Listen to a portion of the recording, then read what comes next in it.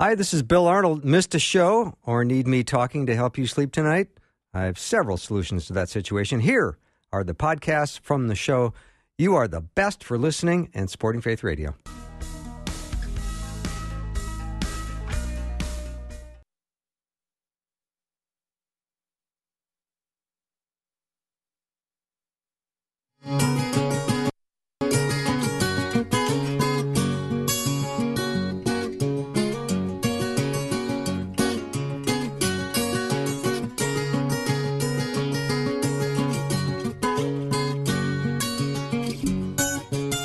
And a warm welcome to Afternoons with me. I'm Bill Arnold. We're going to have a wonderful show today. Guy Talk is going to start in about a minute, and I'm excited. We've got the power panel around the table.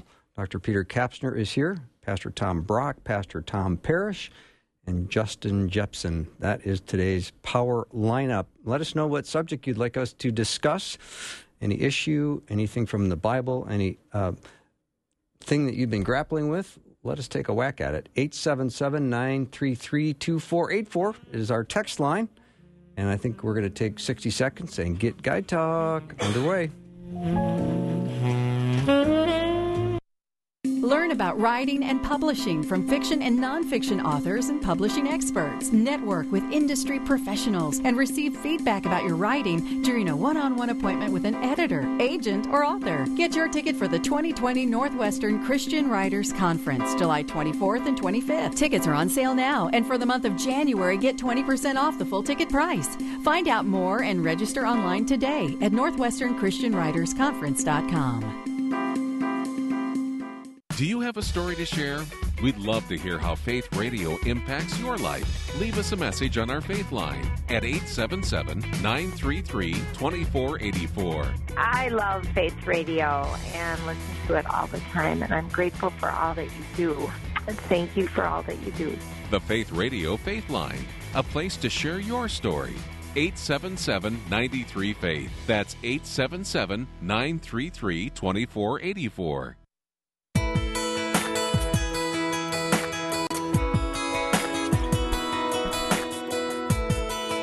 All right, let us know what questions you have for the guys. 877-933-2484. Let's start with a question that's popped up. Why are so many Gen Zers atheists? Well, first of all, what's a Gen Zer? I've never heard of that. What am I, the answer man? Yes, you are. Come on, what? You asked the question. I don't know what a Gen Zer is. Well, Gen Z, it would be anyone that was born to roughly 2000 to present day. So okay, this would be our junior, senior high schoolers, and then a lot of our college, most of our college students are Gen Zs. Really? Mm-hmm. And they're atheists, some of them.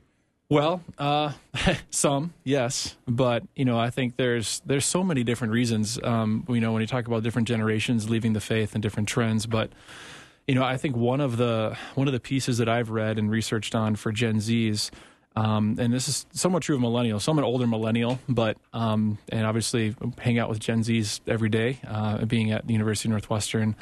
And one part of it, I think that I've noticed that has stood out is the lack of authentic mentorship and modeling of what a commitment to Christ looks like. Just in the practical day-to-day living. I think Gen Zs are good at calling other generations bluff of just kind of propositional truths, of saying, well, this is what's true, just believe it and settle it, and then be fine with it. But they want to know, how does this actually work itself out in my everyday life? And not that other generations aren't wrestling with that or haven't wrestled with that, but I think Gen Zs is also the most ethnically diverse generation. They're going to become the largest generation that we've seen in human history or in the United States, and so they're getting hit with a lot of different perspectives all across our country and all across the world, and so I think they need a bearing and they need an anchor and a rubric to know how to interpret everything that they're facing. When you think about it, though, how many pastors and teachers have you run into claim to be leaders of the word, preachers of the word, that actually preach or teach with authority? The vast majority are passing information on. They want to be loving and accepting of everyone. Everything's okay so long as you're good. I mean, I've heard it doesn't matter what church I go to, and I've been to a lot of them since I've been retired, looked around. It is frightening what I'm hearing, because Jesus doesn't really fit in a whole lot of those churches unless he's working for peace and justice. But apart from that, there's not much authority left, and people, if they don't see authority, they're not going to respond to it.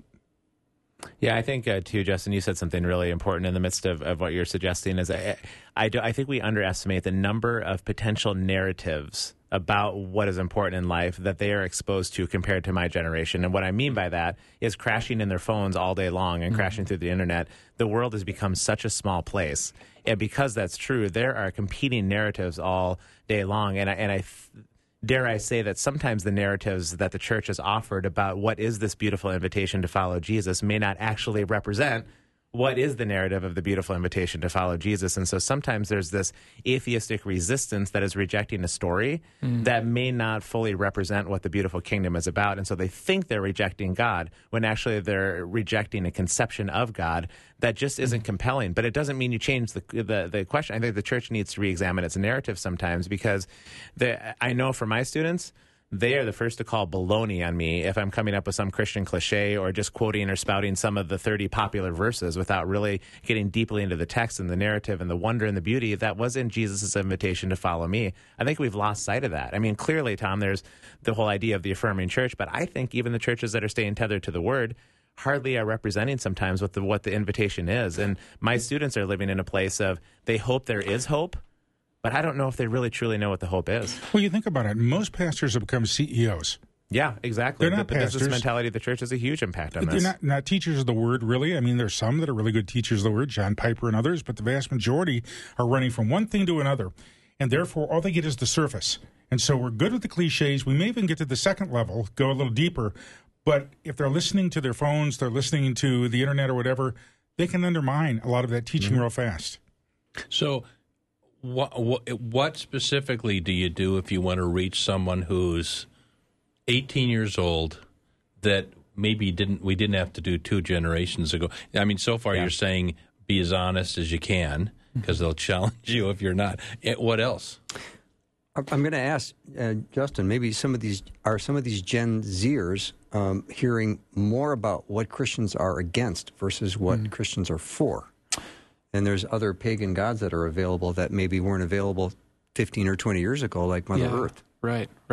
Yeah, I think so. I mean, I think it's that's a really good distinction, and I think again, not necessarily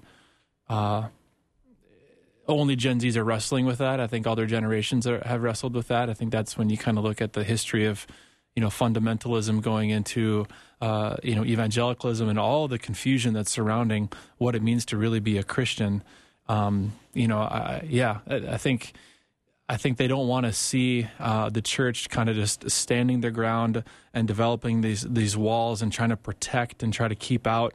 I think they really want to see where's the well and where's the center, where's life, and let's go there and to not draw these who's in, who's out, but where's their wholeness, where's their life, and I think to show like what we're for, what we're against. Tom, to answer your question, what more can I do? And again, it's inviting them into relationship. Yeah. It's not so much telling them, but it's hey, come here. Let me show you how this works. And you wonder what God's up to in heaven sometimes, because Europe used to be strongly Christian and it's gone. America, it's going, but Asia and Africa, Christianity's booming more than ever in those areas. And so, like Paul talks about, there was the time of the Jews, the time of the Gentiles, and at the end there'll be, you just kind of wonder, is God moving elsewhere? I mean, he's here, of course, but you know what I mean? That where is the gospel spreading? And it's not here.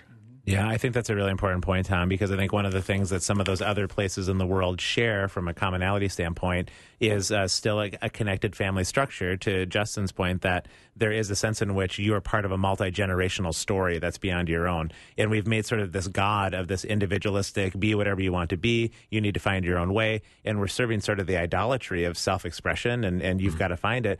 But I mean, you see it, I'm sure, Justin. The most pervasive characteristic, I would say, of the Gen Z students in my classroom is loneliness.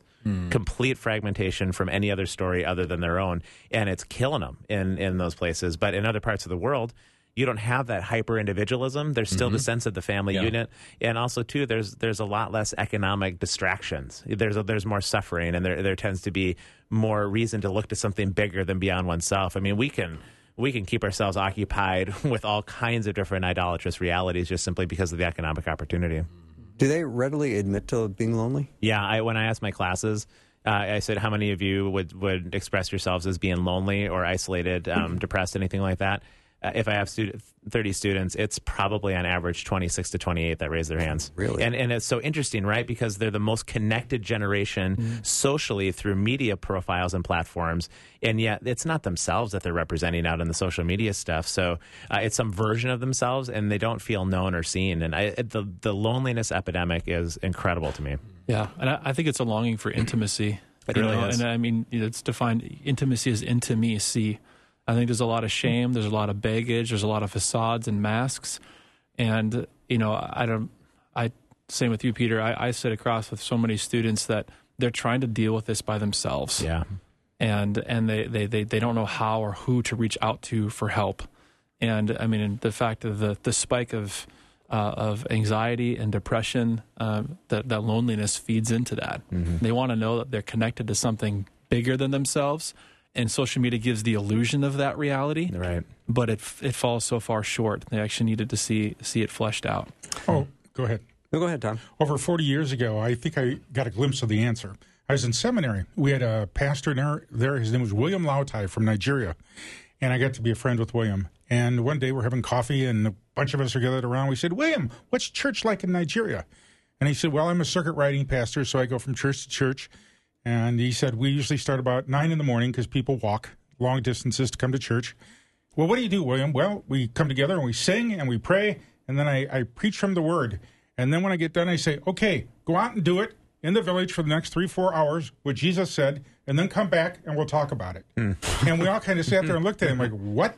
But that's exactly how they do it. Here's the problem. We give people intellectual understanding of Jesus. We don't give them the real understanding of Jesus in terms of how we forgive, how we love, how we serve, how we sacrifice, and how we stand up for the truth even when it's not popular. All right, we're going to take a little break. Tom, you go out into the hallway here at Faith Radio and you do it. And we'll come back in 90 seconds and we'll talk about it. Guy Talk's underway. We've got room for lots of your questions. Let us know what they are. 877-933-2484. Be right back.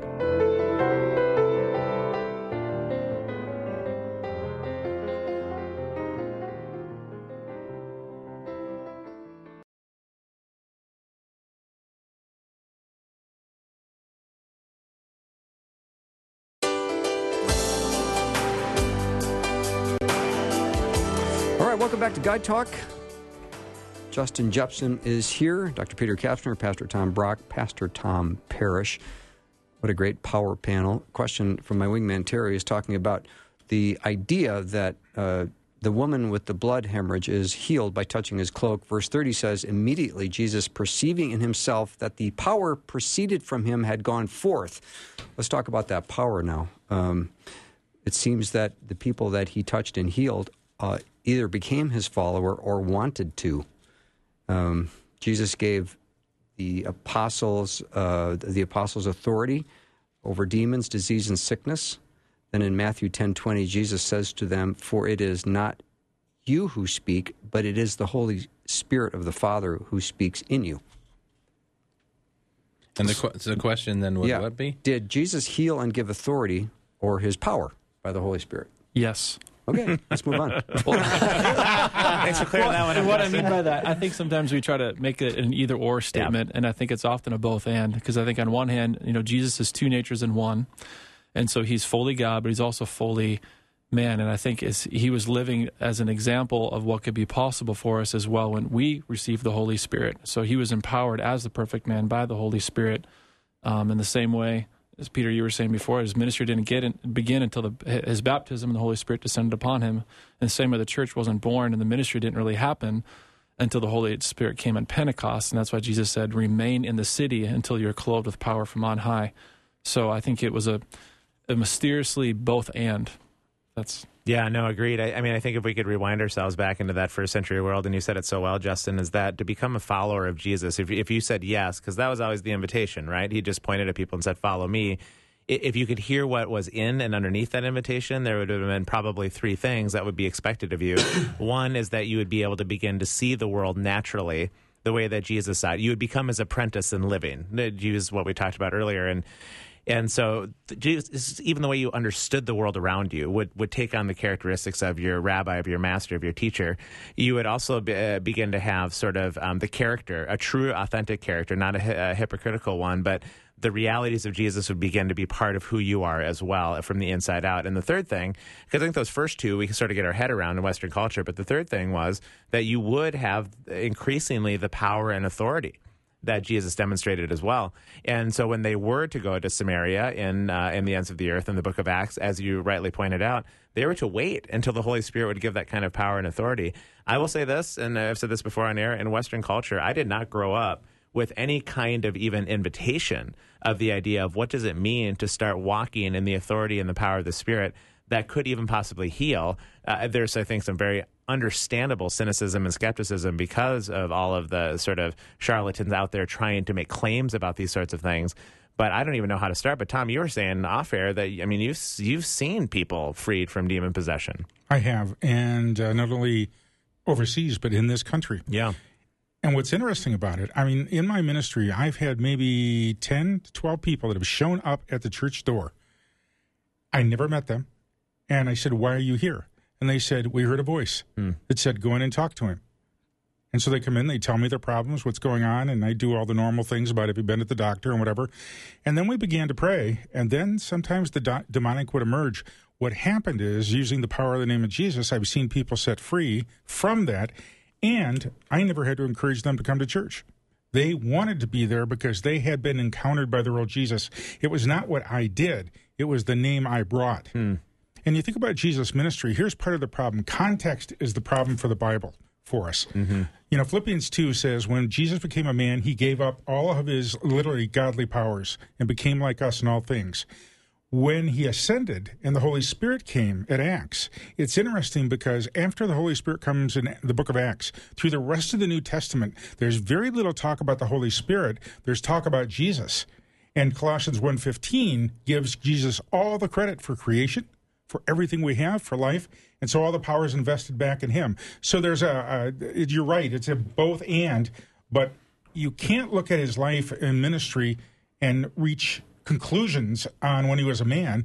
It's only after the whole thing is done and the Holy Spirit's come that we start to get a real picture. Yeah, because I think I heard what was embedded in that question a little bit. Was it the Spirit working through Jesus that did the healing, or did he have the authority himself to do the healing? And I think your answer, Justin, yes, is correct. But I think to your point, Tom, there is that passage in Philippians, a very compelling one, that says that though he was in very nature God, he didn't consider that equality something to be hung on to. Rather, he let it go. And theologians use a fancy word called extreme kenosis to describe the fact that Jesus literally emptied himself.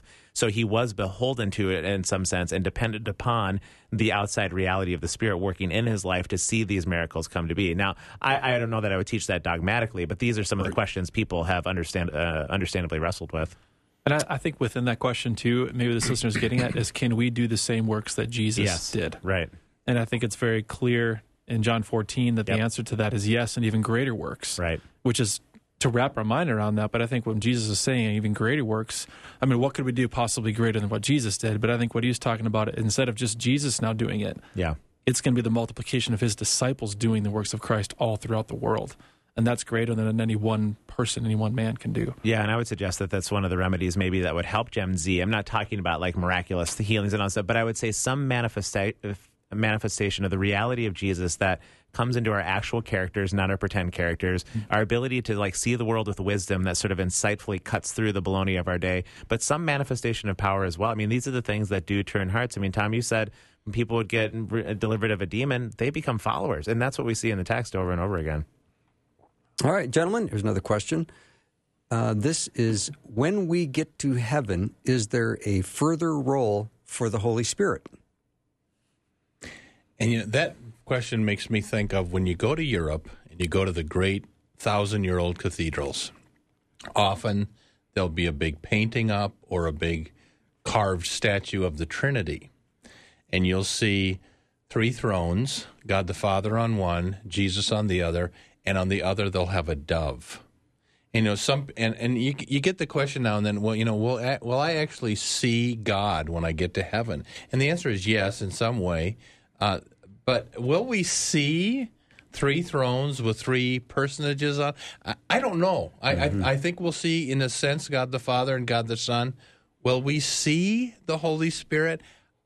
I don't know. The Holy Spirit is not a dove. He just appeared once as a dove at the baptism of Christ. But will we actually see the Spirit?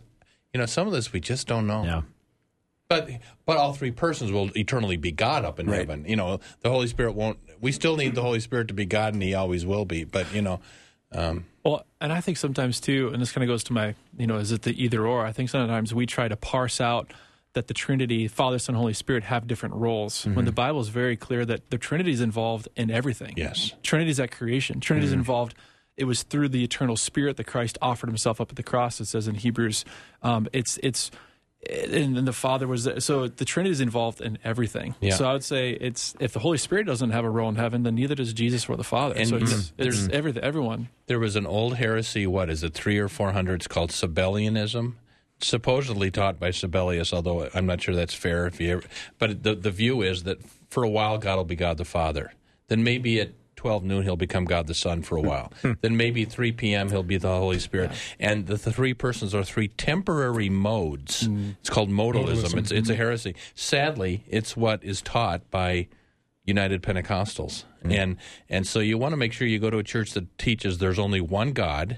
In God are 3 eternal persons.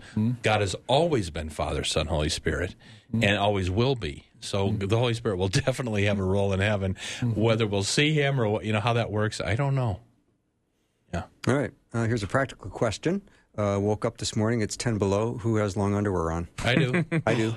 I wish I did. I wish I did. I was just going to say, yes, indeed. Oh, Tom and I wish I do right now. It's kind of cold in the studio. It's kind of dry over here. Next to the window. I know, Justin, I kind of jammed you in the back there. The weather outside is frightful, Bill. It is very frightful. But talk Thursday with the guys is so delightful. I couldn't agree more. Do you have a little hymn you want to sing? Is Tom going to sing again? I was going to say, Tim, I love listening to you from overseas last week. Same for us, Tom. Because we're going to go to break in about 45 seconds. So I've got questions, but I can't get started on a question until we go to our hard break. So do you want to? If the weather outside is frightful, no, I don't want you to sing that. If Guy Talk Thursday is so delightful, what kind of long underwear? Like, what's the material? I prefer like merino wool. That's what I have on. It wicks away. See, there you go. It's really good. It's good stuff.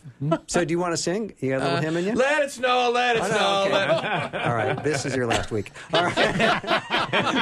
All right, if you have a question for us, any serious ones, of course, let us know what they are. You can send a text question to 877-933-2484. I'll give you that number again, 877-933-2484. We'll be right back.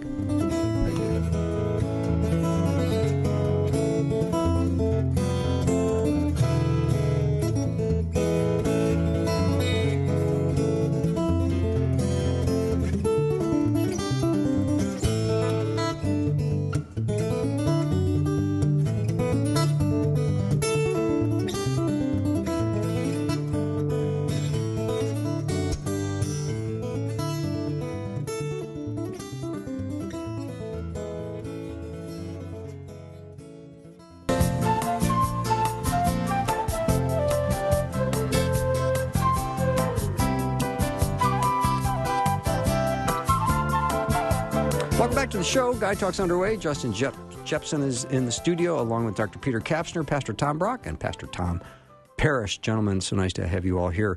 Here's a question that came in from a listener, and it starts this way. What should a Protestant wife do when her husband converts to Catholicism? We both love Jesus, but it becomes complicated to plug into a church when one of us doesn't agree. And how do you teach our kids when dogmas disagree? I think that as the wife, my husband is the spiritual leader, and I should follow him, but I cannot become a Catholic church member because I don't believe what they do. Yeah, and this was the house I was raised in pretty much. My dad was Catholic. He went to church every Sunday. Mom was Lutheran. and we all went to church every Sunday. We were all baptized Catholic and then all raised Lutheran. And then we'd all come home. We'd all go to church every Sunday and then come home and pretty much never talk about it. On a rare occasion, we would.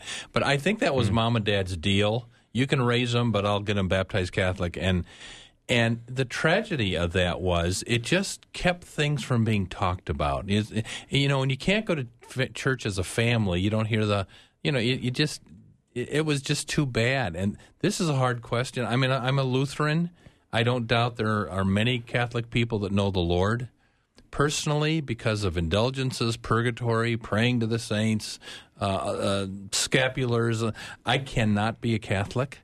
Again, I'm not doubting people that are Catholic. Many people are saved. Now, we could do a whole show on, are those people saved because of or in spite of the Catholic Church? That would be a whole different show. But and there again, a lot of Catholics kind of can even be evangelical.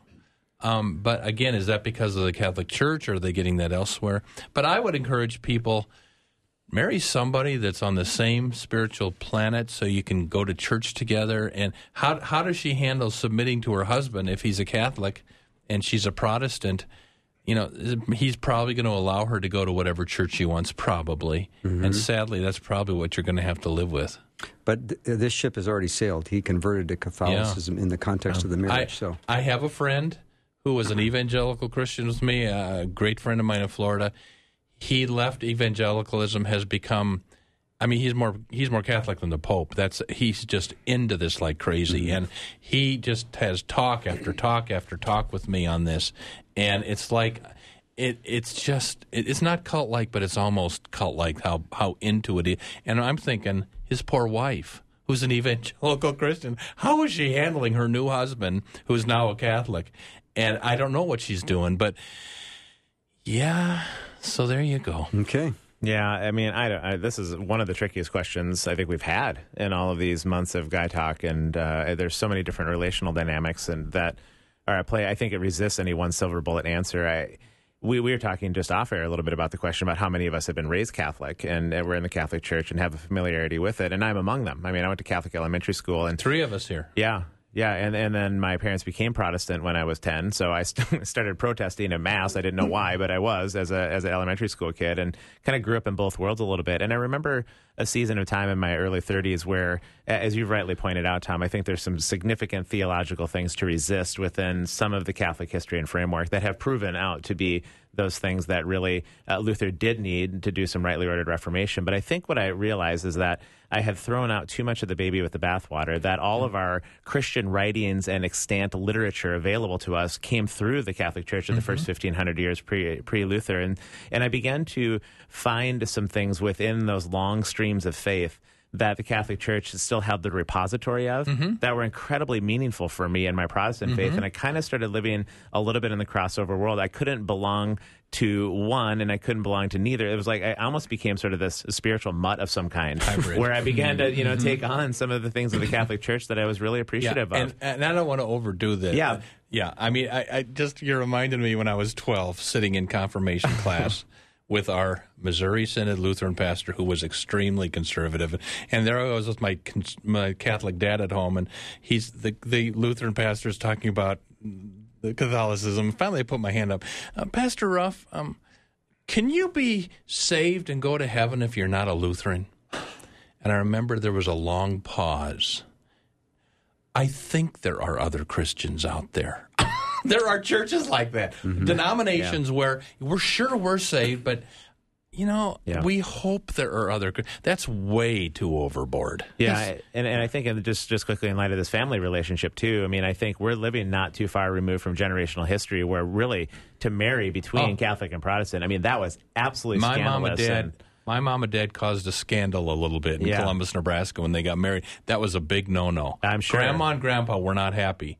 But boy, that's no big deal at all anymore. Well, and I think if this relationship, they could find even some of those places of common ground that I referenced. Like, are there some things within the long, beautiful history part of the Catholic Church that she can sort of engage with her husband at that point and enter into his world a little bit, and then vice versa? There's going to be some beautiful things within the Protestant denomination that he can find to just find some common ground as a starting point. Who knows where the journey is going to go from there? But it has to start by saying there probably are some very beautifully, rightly ordered things about God's kingdom within each tradition, even given the corruption within each tradition. There's still some, can they focus together and find some of those things and then maybe start journeying from there? Yeah, that's well said. And I feel hesitant to offer, should this listener do this or that, but I think my own experience too, and my mom grew up Lutheran, my dad grew up Catholic, and I mentioned off air that they got married in both churches and then decided to raise my sister and I Catholic. We were raised Catholic. I left the Catholic Church when I was at high school, went to a Protestant church, and went to an evangelical institution, Northwestern, back in the day, Northwestern College.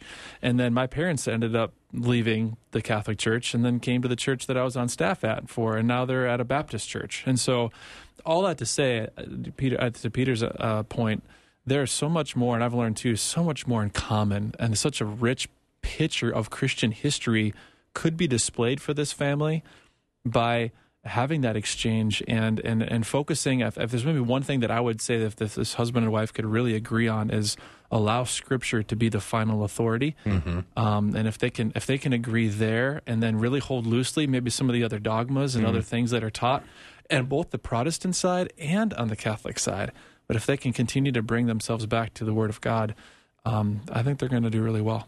Part of my concern is, at this point for them, is that they both say they love Jesus. So why can't they find some answers? And we think the dogma is that diverse that there's no answers. Then there are Christian counselors, both Roman Catholic and Protestant, who will sit down and give you an honest assessment of what's going on. I'm working on a material right now. I don't know if I'll put it in a book or writing, but it's on where I see that I look back on all the premarital counseling I did. Here's the one area I failed in, and I see everybody fail on that. We let people go into marriage, and we never talk about expectations. And couples go in with all kind of unwritten expectations that they want to hold the other person accountable to. And so when these things happen, I mean, it's kind of like getting bushwhacked. It just comes out of nowhere, and there are no good answers. I would really encourage this couple, if they talk to me, to find a neutral counselor they can sit with, really talk with, pray together with. Because if they both love Jesus, Jesus can work this out. Yep. And if you're not married yet and you're listening to this, make sure you have a long talk with your fiancé about how are you going to raise the kids, what church are you going to go to. I wouldn't want to go marry someone who was not on the same page spiritually. And, yeah, that gets into that idea of being unequally yoked, right? Because the idea of taking on a yoke is that what is your master? What is it that to which you're going to attend? And so if you're unequally yoked in some of these things, that is going to be tricky. But I think that's great advice too, Tom, to find a trusted counselor that if Jesus is actually real and they both claim to love Jesus, it's going to it might be a tricky journey, but it has the possibility of sorting out. Another listener has jumped in and said, we have friends that were in the situation before marriage. They agreed to go to a priest and to a Lutheran pastor. They asked both of them to please explain church doctrine by using the Bible only. No writings of Luther, no papal writings. They could only use the Bible. The priest told them that he couldn't do that. He needed to use the papal works. The pastor had no problem whatsoever. They went to another priest, and he had the same problem. At that point, Paul agreed that they needed to go to the Lutheran Church. Good. Although now, which Lutheran church? Good point. I'll just quickly say it, and I'll get off this point. But big part of my ministry is talking about the Evangelical Lutheran Church in America, which is the largest branch of Lutheranism, which has become so heretical it just puts me into fits. And so if you're going to stay Lutheran, join the Association of Free Lutherans, join the Missouri Synod, maybe join an LCMC church, but stay far away from the ELCA Lutheran denomination. And the bodies that merged to form that denomination used to be good, but that was 1988, and it has become, we could do 10 shows on the incredible heresies now that are reigning over that denomination. So be careful. Okay. What I appreciate about that question, too, is, there's what's called sort of the accretion effect, where there's this idea that a tradition gets layered on tradition, gets layered on tradition. And so I think that's a really interesting and helpful question. Where in Scripture can you anchor what it is that you're practicing or what it is that you're teaching? I think is a great question that cuts through some of that accretion effect. Mm-hmm. Another question here from a listener heard for the first time the idea that Jesus did not know he was God until he was baptized by John. Also, that he was a disciple of John the Baptist for a while. This was a professor from an evangelical university. How widespread is this among evangelical scholars? Gosh, I haven't heard that laid out that way. I mean, I know we sometimes wrestle for almost, I wouldn't say fun, but we wonder in class when Jesus was in swaddling clothes, at that point, was he sitting here thinking, man, I mean, I'm God, and here I am hanging down here, even precognitive thought. And that's a funny example, and yet it does speak deeply to the question. Mm-hmm. And did his messianic reality sort of slowly dawn on him, or how did this process work itself out? And it does say that Jesus grew in wisdom and stature. And I haven't heard a good sermon on that one ever. Did 4-year-old Jesus know he was God? I don't know the answer to that. Right. I don't know that anybody I've ever heard of said he didn't know he was God till he was 30. That's nowhere in the Bible. Or a disciple of John. Yeah, that's nowhere in the Bible. So. Well, I've often wondered, it's a lot of this is speculation. Right. I think Scripture really isn't clear. When did Jesus have a God consciousness? He knew that who he fully was. I think there was a development there. But as my wife and I are raising, we have a toddler at home, we just kind of wonder, Jesus, Scripture does talk about he had brothers and he had sisters, and they had to have known a difference, right? How come Jesus never throws a tantrum, and how does Jesus never get to timeout? How come, or what? I just have to, we have to kind of wonder. And I think it's okay. We can exercise a sanctified imagination on some of those things, but just be careful to hold them loosely. Yes, real loose. Yeah, we were just talking in my class this morning about there's a word called midrash that the ancient Jewish rabbis used to do, where they would kick around the questions that the text was not prepared to answer, but they would wonder about them anyway, such as who was Cain possibly afraid of if he was one of the first of the children of Adam and Eve when he was going to get exiled into these cities? Where did those cities come from? The Bible doesn't tell us that stuff, and so they could midrash their way around it and have some fun with it, but at the end of the day, it was going to be almost impossible to teach something dogmatically around it. It's interesting, human nature. We want to know what we've not been told. We want information that nobody's got. We're kind of Gnostics when you get right down to it, and we like that secret knowledge. The problem is, I had one Bible pastor tell me, Tom, simply do what the Bible says and what Jesus has told you, and don't worry about the rest. And I've discovered after doing this for 40-some years, doing what Jesus said in itself is a struggle. To forgive others, to love others, to serve others. And I think about those questions too, but I don't debate them as much as I used to because they don't go anywhere. Yeah. All right, let me take a little break. Guy Talk is open to questions. Let us know what you might have for us. 877-933-2484. I'll give it again. 877-93-FAITH. 877-933-2484. We'll be right back.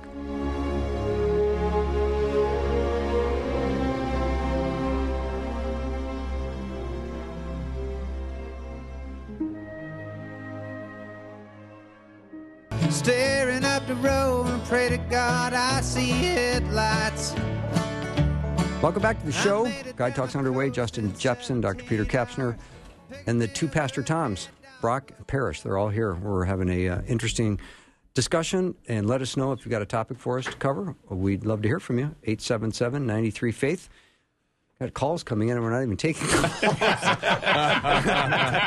I got to tell you, that makes me very nervous. Listen, Bill, when I did the radio show, and we had a live call-in show, and if we wanted to get people calling in, you hit one of three topics. Yeah.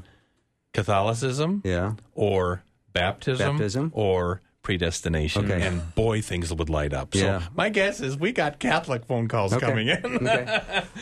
Here's a question. When calculating my 10% tithe, would I base it off my gross or net?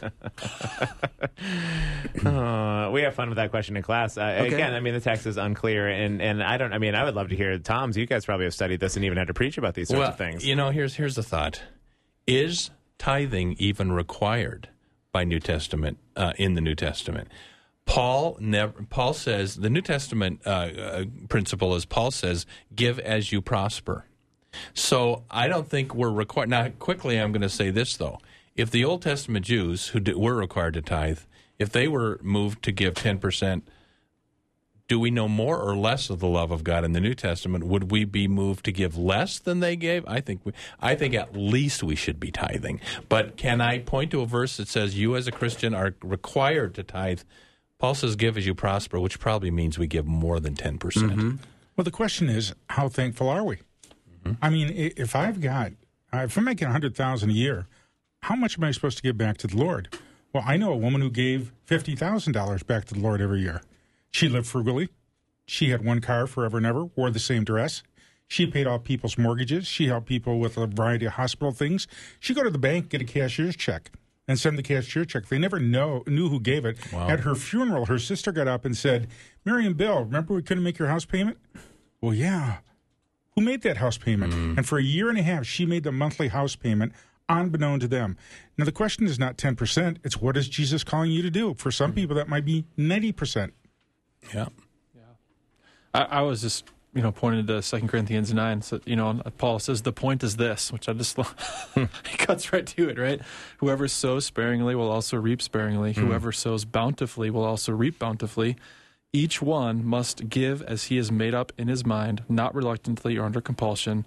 And then we know the end of this phrase for this verse, for God loves a cheerful giver. So there used to be churches many years ago, I haven't heard about this recently, that at the end of the year would post in the narthex for every member to see what each person had given. That's called under compulsion. Yeah. And in the Greek text, cheerful giver. And their attendance also was cut by 10%. And in the Greek text, you can also translate cheerful as hilarious giver. Yeah. It's hilarity. It's so far out of bounds from what people normally do. Yeah. All right, here's a question from a listener. How do I engage in faith discussions with my family who still attend ELCA churches? She used to attend, but now goes to an evangelical church. Tom and Tom, you guys are on. I encourage everybody to go to exposingtheelca.com.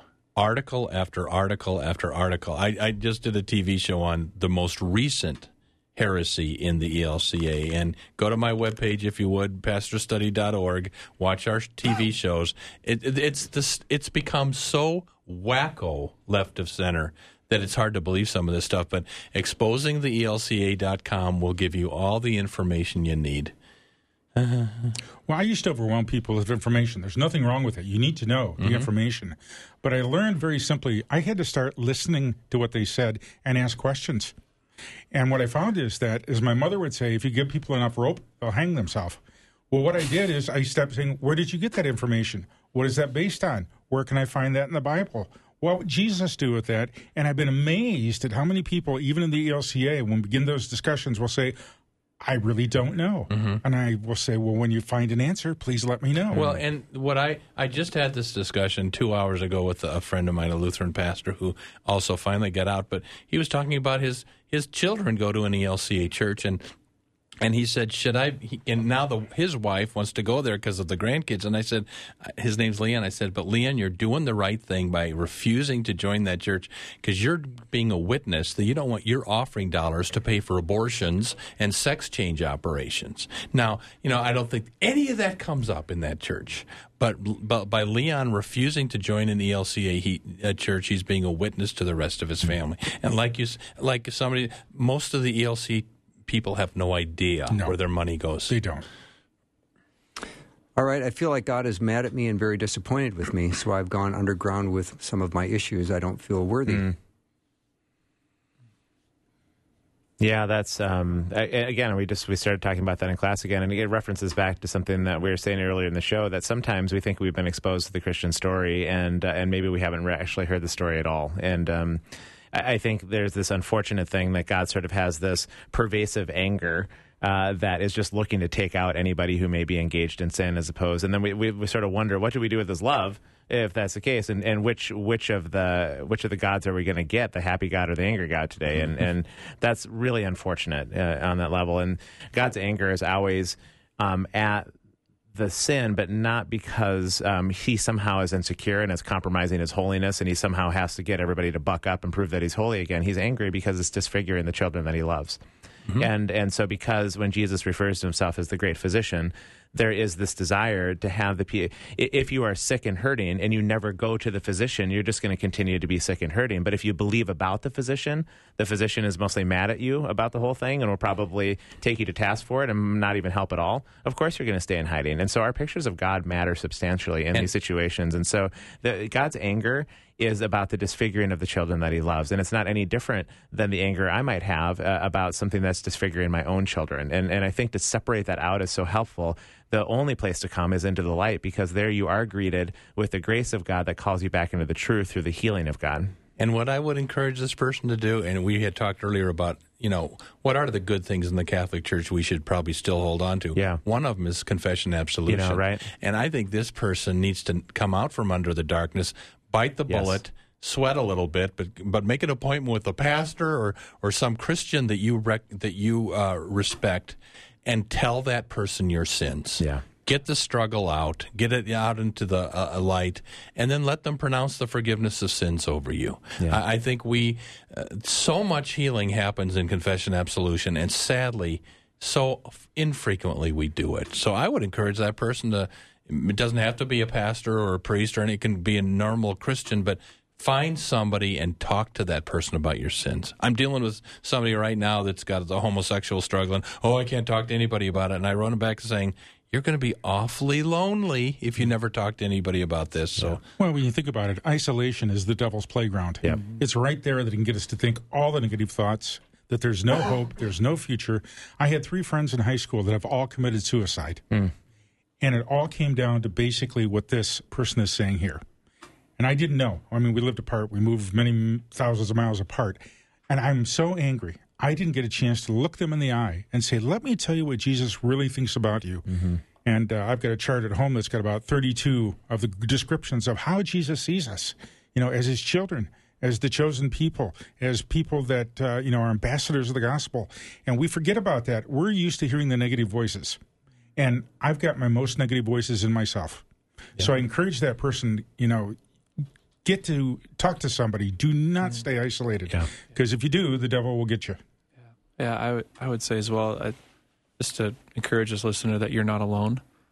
And what you described, how you feel, were the very people that were attracted to Christ and that Jesus welcomed to a table, and he moved them out of isolation and into intimacy. And I think that when you realize that you're not alone, you're going to find I love the words of Christian pastor and author John Lynch says, what if we could find a place so safe that we could make the worst about us known, and we would find that we are loved more, not less, in the telling of it. And so when we tell that to others and we enter into community, we're gonna meet the love and the grace and the healing of Christ. But also that's going to be incarnated. Give others the opportunity to incarnate that love to you and to show you and welcome you back into community. But know that you're not alone. Jesus is welcoming you to his table. All right, we just have a couple minutes left. Do you think there's momentum in the Christian journey? Do you think that you can have momentum, or do you think every day you start new and you need God's mercies and you need his grace? Of course you do.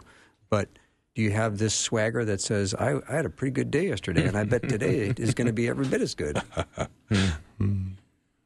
Don't give me a blank stare at this point. Next. Yeah, I mean, it's a great question. I will say this. I mean, I think there's a sense in which some of the falsities of life to which I've attended way too much of my time, energy, and effort towards, and you see that they don't have pathways that are helpful at the end of the day, whether it's pursuing a title or a job or money or those sorts of things. So I think in that sense, there's momentum. It's harder to go back once you realize the falsity of those things. But at the same time, I will say I'm at my very worst and most vulnerable right after I've had just like this amazing day, whether it be in the classroom or something like that. I'm like, I got this. And I've had classes, legitimate classes where I walk in and I say, man, my content is going to be killer today. I'm going to crush it. And I give all the content and it falls completely flat. And I think God's like, yeah, hang on just a minute here, pal. Yeah.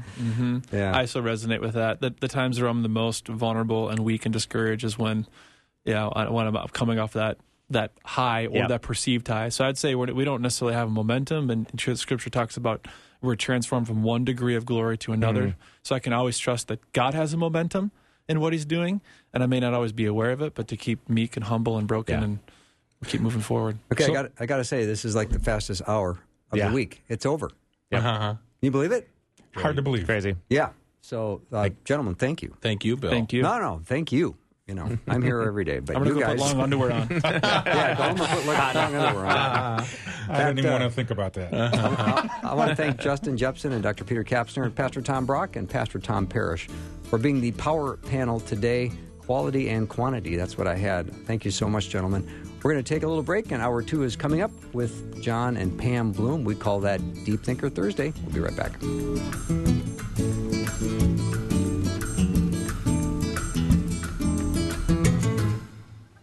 Thanks for listening. Programming like this is made available through your support.